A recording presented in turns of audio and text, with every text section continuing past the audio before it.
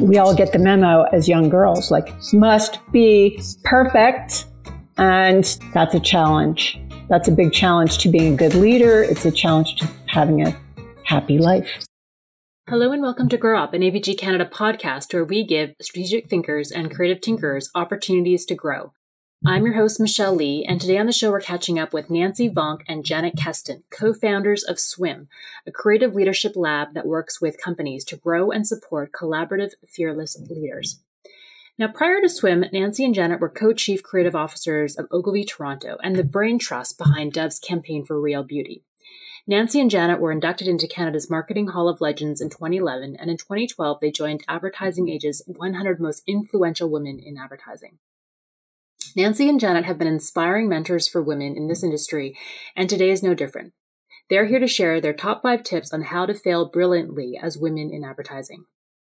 Just before we dive in, we'd like to give a special shout out to the team at Tank for sponsoring today's episode. As one of Canada's leading strategy departments and supporters of strategic planning, they've shown a keen interest in continuing to help us foster and strengthen Canada's strategic talent. And for that, we thank you. Now let's get into the show. Jancy and Janet, welcome to the show. I'm super pumped to have you here today. Terrific. If you could introduce yourself to our listeners, tell us a bit about your background, why this topic is so important to you, and then we'll launch into your 5 tips. 30 years ago-ish, I was in my second year of trying to get out of advertising, which I hadn't been in for very long. And I got a call from Ogilvy asking me if I would spend my Victoria Day long weekend freelancing with a woman I'd never met. And, who really wants to give that time up? But Ogilvy needed a female writer, which meant only one thing. Oh, yay. It was a feminine hygiene job, because that was literally the only reason agencies ever specified needing a female team at that time.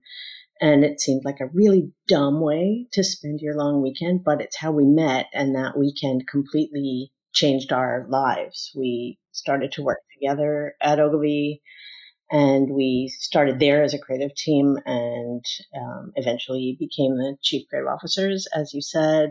And we worked on all kinds of fab brands like Dove and Shreddies and Timex, and Laura Secord, who got younger on every box of chocolate that we bought. And the work that we did and the people who worked for us did, won all the fancy hardware over time.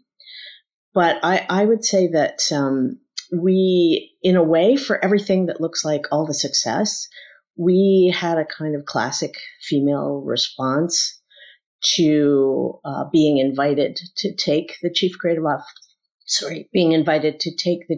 officer role, which was that we were offered that job multiple times over several years, and we kept turning it down and saying to each other and ourselves and our bosses that we weren't ready, thinking we weren't good enough, being fairly sure we would blow it. And so I think that we lived with that kind of little, you're gonna fall on your face, little character on your shoulder that tells you that you're not good enough. And so we have had a lifelong passion for the struggles of women, and that made its way into a book and into a huge amount of our ad work and the work that we do today, which maybe Nets would talk about. We left it all in 2011. We left advertising in 2011, maybe partly having hit our 50s and wondering the eternal question, is this all there is? Even though this was pretty good. And we ultimately ended up focusing on what we had the most passion for with in SWIM, which is growing people. And we'd always had an outsized interest in mentoring and helping people go up the ladder. And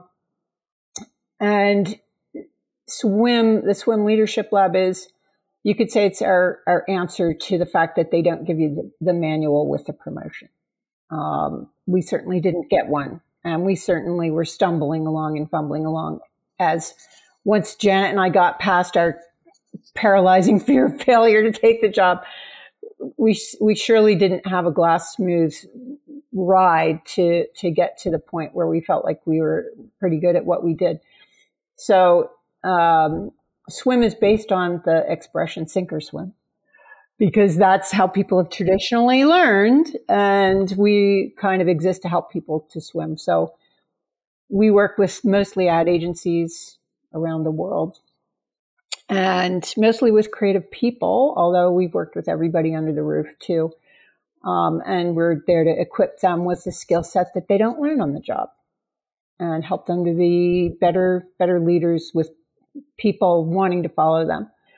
And after working, now it's been 11 some years. And this leads us up to this topic that we really are so interested in talking about. There are a few challenges that have really emerged as being universal at every level, every industry. And that is fear of failing. It's a big thing. It's a thing. Not wanting to make mistakes. Not a shock, right? But it is, to be sure, especially hard for women. And we would observe that we all get the memo as young girls, like, must be perfect. And that is, that's a challenge. That's a big challenge to being a good leader. It's a challenge to having a happy life, for that matter. So we've looked at that question with others so many times now, well, what's wrong with striving for perfect anyway? Like, what's wrong with trying to never fail? Like, who wants to fail? No one. But what's wrong with it is if that's our worldview, then it's going to keep our ideas small, when you play it safe and you color inside the lines. It can lead straight to mediocrity when you're not open to stretch so far that you might fail. It can stall your career, right? It can stall your career. I think that responding to failure is generally where the growth spurts happen. So when we're conditioned to be perfect, like Nancy said, or when we're conditioned to avoid failing, it also stalls our growth, and that affects our careers. I'm curious because you said, I think, Janet, originally that, both of you got asked multiple times to be the chief creative officer at Ogilvy, and you said no until you finally said yes. What caused you to finally say yes? I think it was one of those funny things. We both had young kids at the time. And so that was one of the things that we were wrestling with, was such a big question for women in general. How do you actually have a life that works and a work life that works? And we also were struggling with that when we were facing up to a really big job opportunity. And earlier on, we had said no for all the reasons that I mentioned. And then we were like 40-ish at that point, and we had decided that we kind of were settling into who we were and having more confidence in what we could offer. But also, they were looking at that point at bringing in a new chief creative officer, and every person that they were talking to was a guy. And we knew all of them, and many of them had offered us jobs in the past, and we said no. And so there was partly why would we work for you in our agency when we didn't want to come work for you in yours? And so we kind of said to ourselves, well, if they can do it, we can do it. Like, why would we let somebody else do it at this moment? And we decided that if we did it together, and Ogilvy was open to it being either of us or both of us, which is a really wonderful and rare opportunity offered, especially at that point. And we decided that if we did it together, that was our best shot at actually being good moms and good CCOs. I also find it really interesting when you mentioned before, kind of girls are groomed or conditioned to be perfect. And you talked about how, you don't really get a manual when you have a promotion. But isn't it so interesting? There's been so many studies that have been done about men, and obviously this is a massive stereotype, but that men don't wait to be ready for the next promotion or the next level. It kind of leap. No, well, we've seen those studies too, and it is, and we've watched it, right? Like we didn't need studies to exactly tell us that. So yeah, men, as they say, men only need to feel like 14% ready. It was some crazy stat like that I last saw. Compared to women need to be 100% ready, and I think that was definitely at play with Janet and I. We didn't see it in ourselves. We were waiting to be ready, and we were going to wait and wait and wait till that, as she said, that moment of, well, shit, no, we're not going to work for that guy. And it got us over our own little barrier, our own little fake barrier. So then I'm curious. So what is the counsel that you give to women now in terms of failing brilliantly? I mean, it's so great to get your mentorship. I mean, so many of us are, still partway through our career, even starting in our career. Love to hear what you have garnered over those years. Recognizing that failure is inevitable, right? It doesn't matter how hard we try not to step on the landmines. We are going to step on them one way or another. And so as far as we're concerned, there's literally only one thing you can do. And that is get as brilliant at failing as you possibly can and come to terms with the fact that it's going to be a lifelong struggle for a lot of people. Some people, I guess, are just naturally better at it than others. But I think for most of us, it's a choice every time to kind of open your arms to it, embrace it, not allow yourself to be, totally dragged down into the muck and beat yourself to death over every trip up that there is. And a bunch of years ago, Nancy and I were at an event where the speaker was the then conductor of the Boston Philharmonic, a guy called Benjamin Zander, who is also a professor and a leadership guru guy.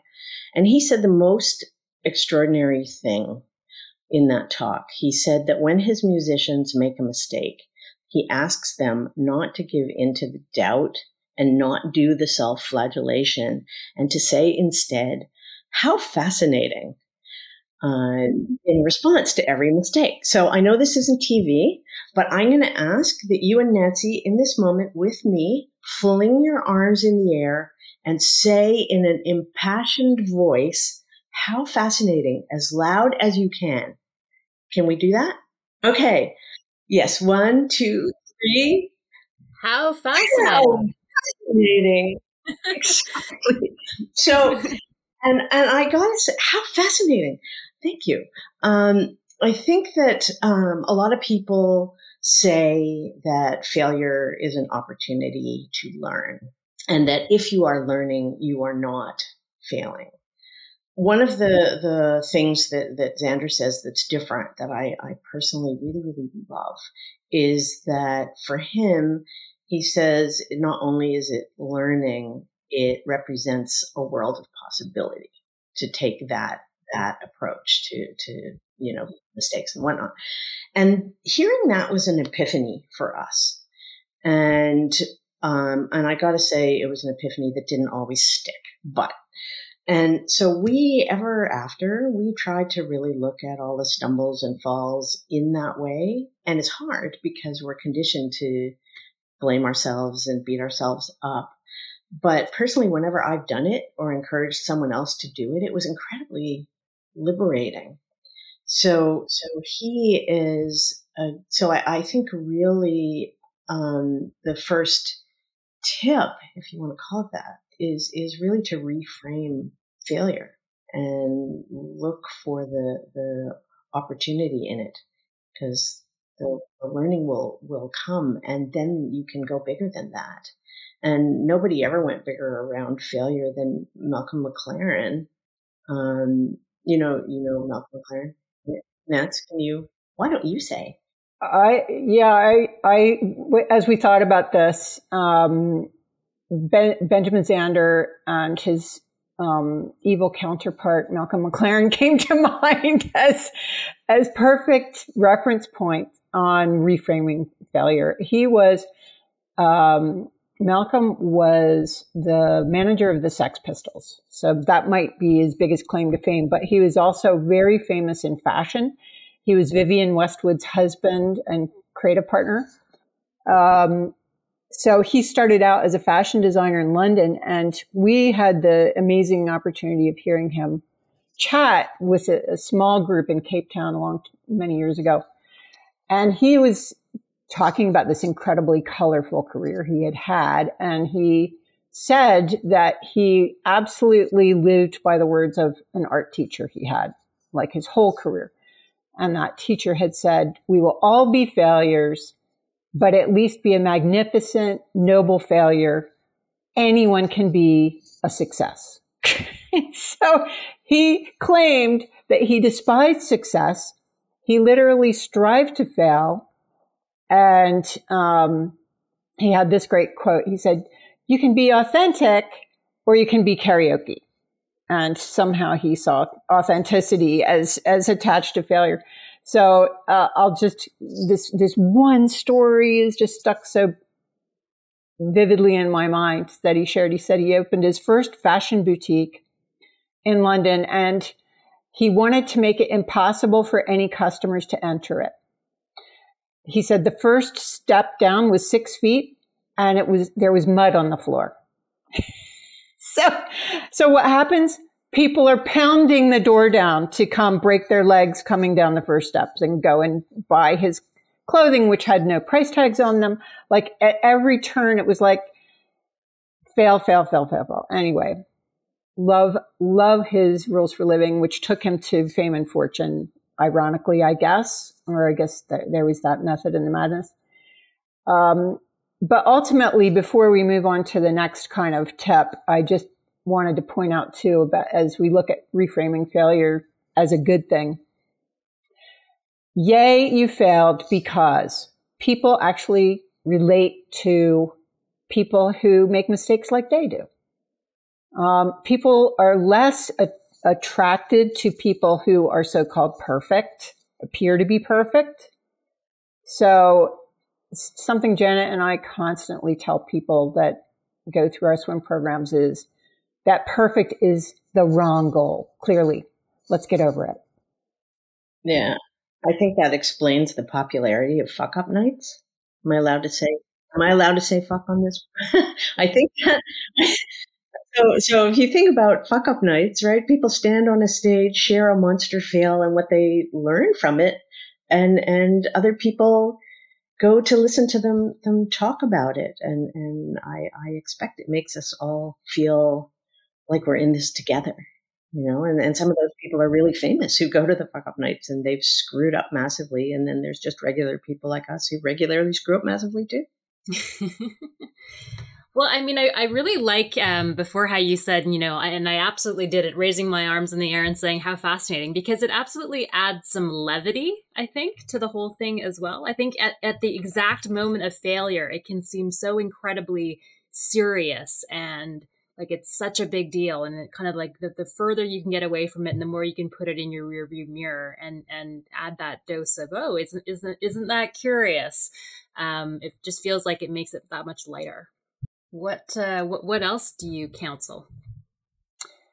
I'm going to say this. I want you to picture this in all caps, in neon, blinking neon. For God's sake, do the postmortem. For God's sake. After any fail, and yes, certainly whole groups can and should do them. We most often think of that as happening like after the big pitch that we didn't win. Like, okay, we'll try to do the postmortem on that. But we could, as individuals, after any fail, after any mistake, decide to reflect on that and take the lessons from it. I mean, that's the golden opportunity that failure offers, as Janet mentioned, right? Like failing leads to learning. I think most of us know we should do it on some level, and we rarely do. It's amazing to me that agencies are so shit at this, that we don't have, because there's so much to be gained, there's no discipline around it. So, what can you do? Well, you as an individual can decide to do it for yourself and maybe help drive it at your company, for that matter. Simple questions. What happened? What could have gone differently? Would you make the same choice again? I mean, this is not hard. It just takes a little bit, making it a habit is something to strive for. And I loved the kind of reinforcement for this that came from this really odd experience once of being at the C2 Creativity Conference in Montreal a few years ago. Part of it was dedicated to giving awards to people in science who had huge breakthroughs that year. So we ended up in that little event. And one of the recipients, they were each asked to explain, well, how did you have this giant breakthrough in whatever thing? And this very serious man of science, clearly looked like one and talked like one in sort of a monotone, accepted his award, and he explained that his achievement was possible thanks to the recognition that there is approximately 100 times more to learn from failures than successes. So we focus on the failures. Like that was it. And he said it like this was common sense, clearly. So anyway, that's all I think I need to say about postmortems. It's just a thing to treasure instead of think of it as something that's a nice to do. Can I share a little postmortem story that stands out for me about me? So a few years before we left Ogilvy, I was doing a government pitch, and unlike regular pitches, which are nerve-wracking, but they're fun. The government had a really strict, super dry structure. So you only have half an hour. You have to answer very specific questions. You have to say beforehand who's going to answer which questions. There's no theater or spontaneity allowed.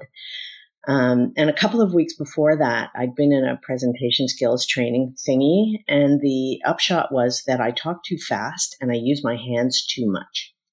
So I decided that I was going to try to do this presentation to the government using the techniques that I had learned in the training.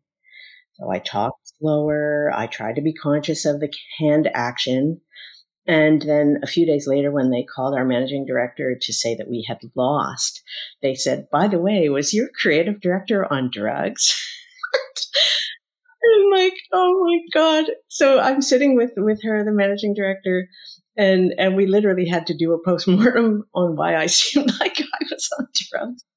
And I learned to be more mindful of my hands in general, but also not to try to conform to what works for someone else. And I think part of I do think a lot of us learn by imitation, and then it gets hard to find yourself in there and finding yourself and bringing that to the way you lead is part of what makes you successful at that.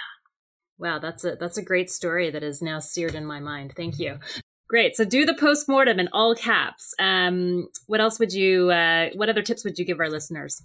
So in swim, we work with a New York acting coach named Dina Levy, who talks a lot about failing up. So we're borrowing that tip from her, fail up. We're all steeped in the belief that failure is bad. And I don't know about whether it is or it isn't. I do know that it's inevitable. So the goal is to find what works in the mistake and then run with that. So Dina always gives this example in our classes. She always says to people, so you're in a movie and it's directed by Steven Spielberg and you have to go to his office for some reason. As you start to open the door, the crystal doorknob comes off in your hand. What do you do? And people always look stunned, and people mimic like putting the crystal doorknob in their pocket or behind their back. And so people generally act like they're trying to hide it. And there's always somebody who says, I walk into the room and I say, Mr. Spielberg, look at this stunning crystal doorknob. I thought it would be perfect for the door to this office. So that is an example of failing up. So turning the fail into a gift. And so for me, one of the great fears that I always have when we're speaking in public or standing on any kind of a stage, teaching, doing whatever, where we're in a public forum, is that the technology will fail. And of course, it almost always does. And that used to make me feel like all panicky and make my throat dry. And then I was giving a talk at a kind of one of the fancy pants US universities. And of course, the technology completely failed and an army of tech people come rushing out to do something about it. And there's this profound silence in the room. And I walked out into the audience and just started introducing myself personally to the individuals in the room and asking their names. And I invited them to just use the time as a kind of a spontaneous ask me anything. And by the time the tech was up and running again, we were all friends. And I was really nervous about this particular talk because, the school had like an Ivy League name on it. And you're allowed to say Princeton, Janet.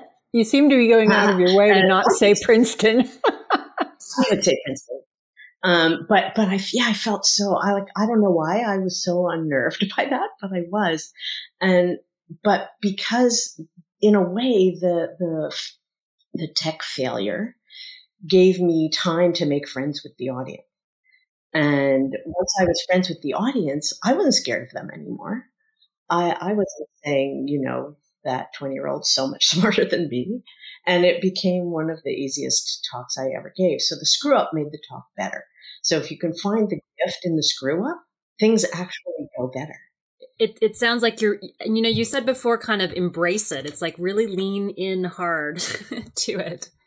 Yeah. Because there's all kinds of goodness hiding inside of what looks like badness.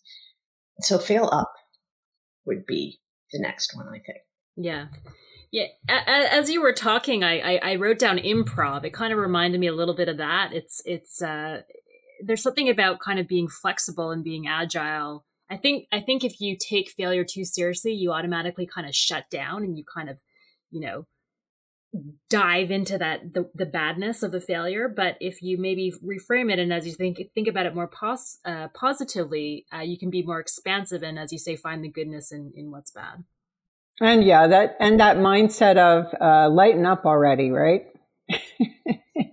Lighten up already. And that kind of takes us to our next tip, which is to care less what other people think. Just care less. We take it so deadly seriously, and it honestly, did everybody live? Okay, let's not act like it was life and death. And the absolute truth is that, okay, so you messed up in front of others. They don't really care that you messed up or that you might have been wrong. We have this hilarious human trait that this is like clinically true. Human beings actually think, maybe because we're just by design so egocentric, we think everybody else cares about our performance, our mess up as much as we do. Like we actually have this notion that into the evening and the next day and who knows how far into the future, they're going to be thinking about what we just did. And the fact is, like, they deleted it from their hard drive like a minute after or less after it happened. It just doesn't matter. So I think that to hold on to that and like get a grip that it's just not a thing in most cases, 9 out of 10 times.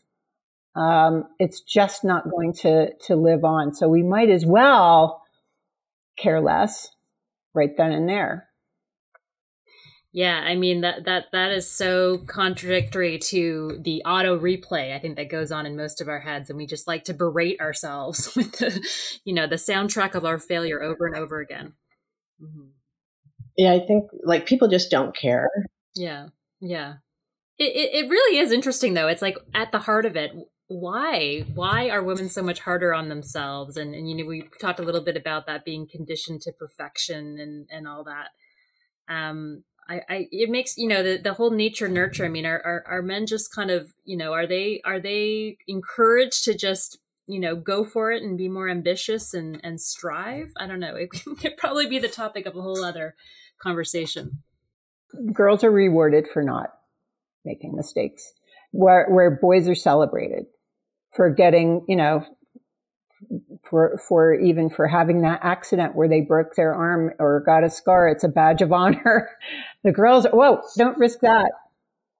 Anyway, it's true. This is something we could really drill down into on another show, perhaps much deeper. Yeah. The follow-up. Okay, so I've got recognize that failure is inevitable, do the post-mortem, fail up, care less. What's your final tip? Stop catastrophizing. Stop catastrophizing. We picture, end of the world over making mistakes, failing, things that honestly, objectively, if one could be objective, really we're not even remotely close to being the end of the world. My daughter points out to me, by the way, that I am like a world-class catastrophizer. She gives me the prize, the trophy for it. So I really feel this one. And our fear of failure that's driving that can take us to imagining the absolute worst is about to happen, like in a high stakes situation, the big presentation, for instance. And that catastrophic thinking just sends our fear of failure like right through the roof. It's at the heart of stage fright. Like Janet and I both have absolutely paralyzing stage fright. 9 out of 10 people have it to some degree. And that's all about the fear of fucking up. Sorry for the F-bomb again. But like, I'm that person, like grade 3, I'm like the star of the school play. I'm singing, I'm dancing in the spotlight. I'm loving it. By the time I'm in high school, I'm like hiding in the chorus at the back of the stage.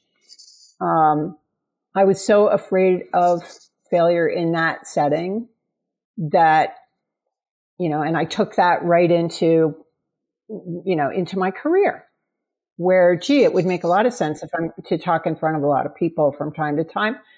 But I avoided it for years because my catastrophic thinking was taking me to, well, I'm going to forget what I need to say. I'm going to pass out. I'm going to make a fool of myself. People are going to know I'm a big fraud, like on and on and on and on.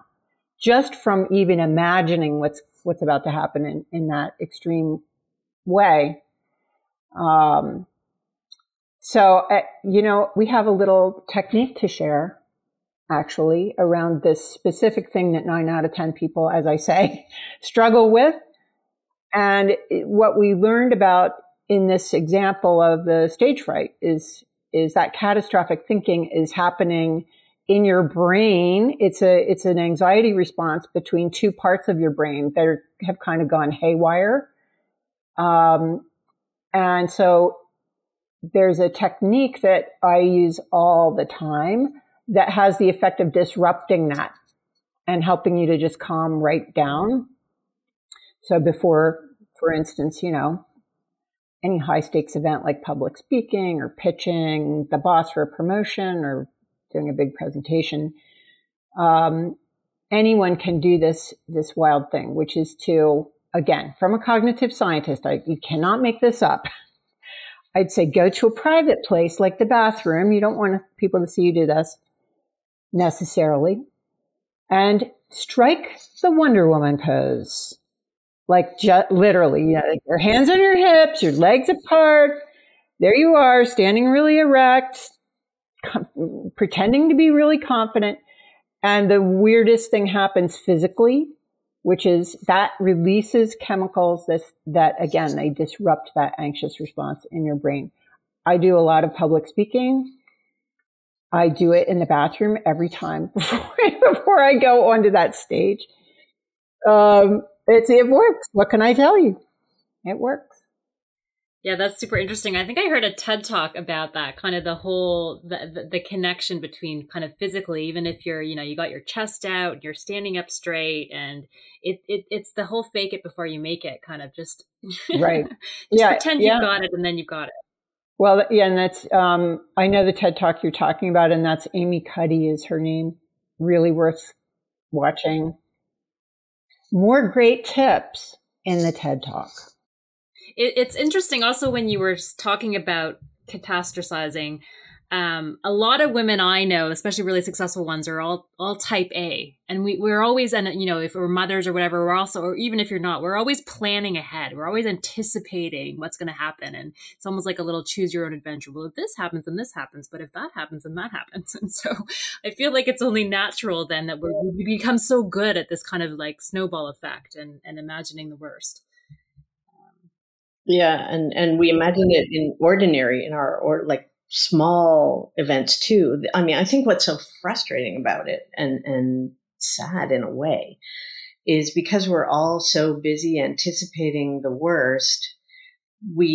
Up to a point, it sort of makes sense when you think about a big event that you would say to yourself, okay, I need to make sure I get this right. But it trickles down into our ordinary day to day and into our ordinary lives. When we teach, we often ask people, what's the worst that can happen if you make a mistake just to think about what they think is the worst that would happen if they made a mistake. We don't even describe the scale of the mistake. And the first place everybody goes is I'll get fired. And I mean, it could be the smallest thing, yet they're telling themselves they'll get fired. And it goes right into the way that we behave in so many different aspects of our lives. And so this past weekend, I was staying at a friend's place outside of Toronto, and she was not there. And she had, left me the house for a couple of days. And I invited a couple of friends over for tea. And one of them picked up a cookbook that was on a shelf. And this caused all the other cookbooks to slide and hit this super delicate scallop-edged bowl that was on the shelf, breaking it. And I was beside myself. And this was very late at night. We had gone to the theater, and then we were all having tea afterwards. So it was late when this happened. And they left. And I sat in my bed and I composed this 8-line note to my friend, letting her know what had happened. And I'm saying things to myself like, what if it was a family heirloom? And inside of those 8 lines, I have found 3 different ways to apologize because I feel so terrible. And then when I woke up at 6 a.m, there was no note from my friend. no note at 6:30, no note at 7:00, nothing. And I'm thinking, oh my God, she's devastated. She's trying to calm down before she writes me back. Right? If that's not catastrophizing, I don't know what it is. But so a little after 9, she writes me and says, oh, don't worry, it's just a thing. And so I turned an accident into a catastrophe, and we're all so conditioned, and women in particular, to find ourselves at fault, that we over apologize for what calls for an apology and end up apologizing for what really doesn't need one at all. So owning our mistakes is important, but going on and on about it, maybe not. Sometimes a bowl is just a bowl. Great. Well, we really appreciate you joining us today and sharing these tips. I mean, you both have obviously been so massively successful in your career, and failure obviously is not something that I would associate with either of you. But it's really humanizing to hear how you've managed to reframe it and push through. And I'm sure we can all leverage these tips immediately to kind of help ourselves feel a little bit better and to find the good in the failure, find the learning opportunity. Thank you for joining today's episode of Grow Up. If you enjoyed the episode, please subscribe, share the episode, and leave us a rating on Apple Podcasts. Next week, we'll be chatting with OG freelance strategist Darla Miazdek and Allison Savage on how to thrive as a freelancer. See you then.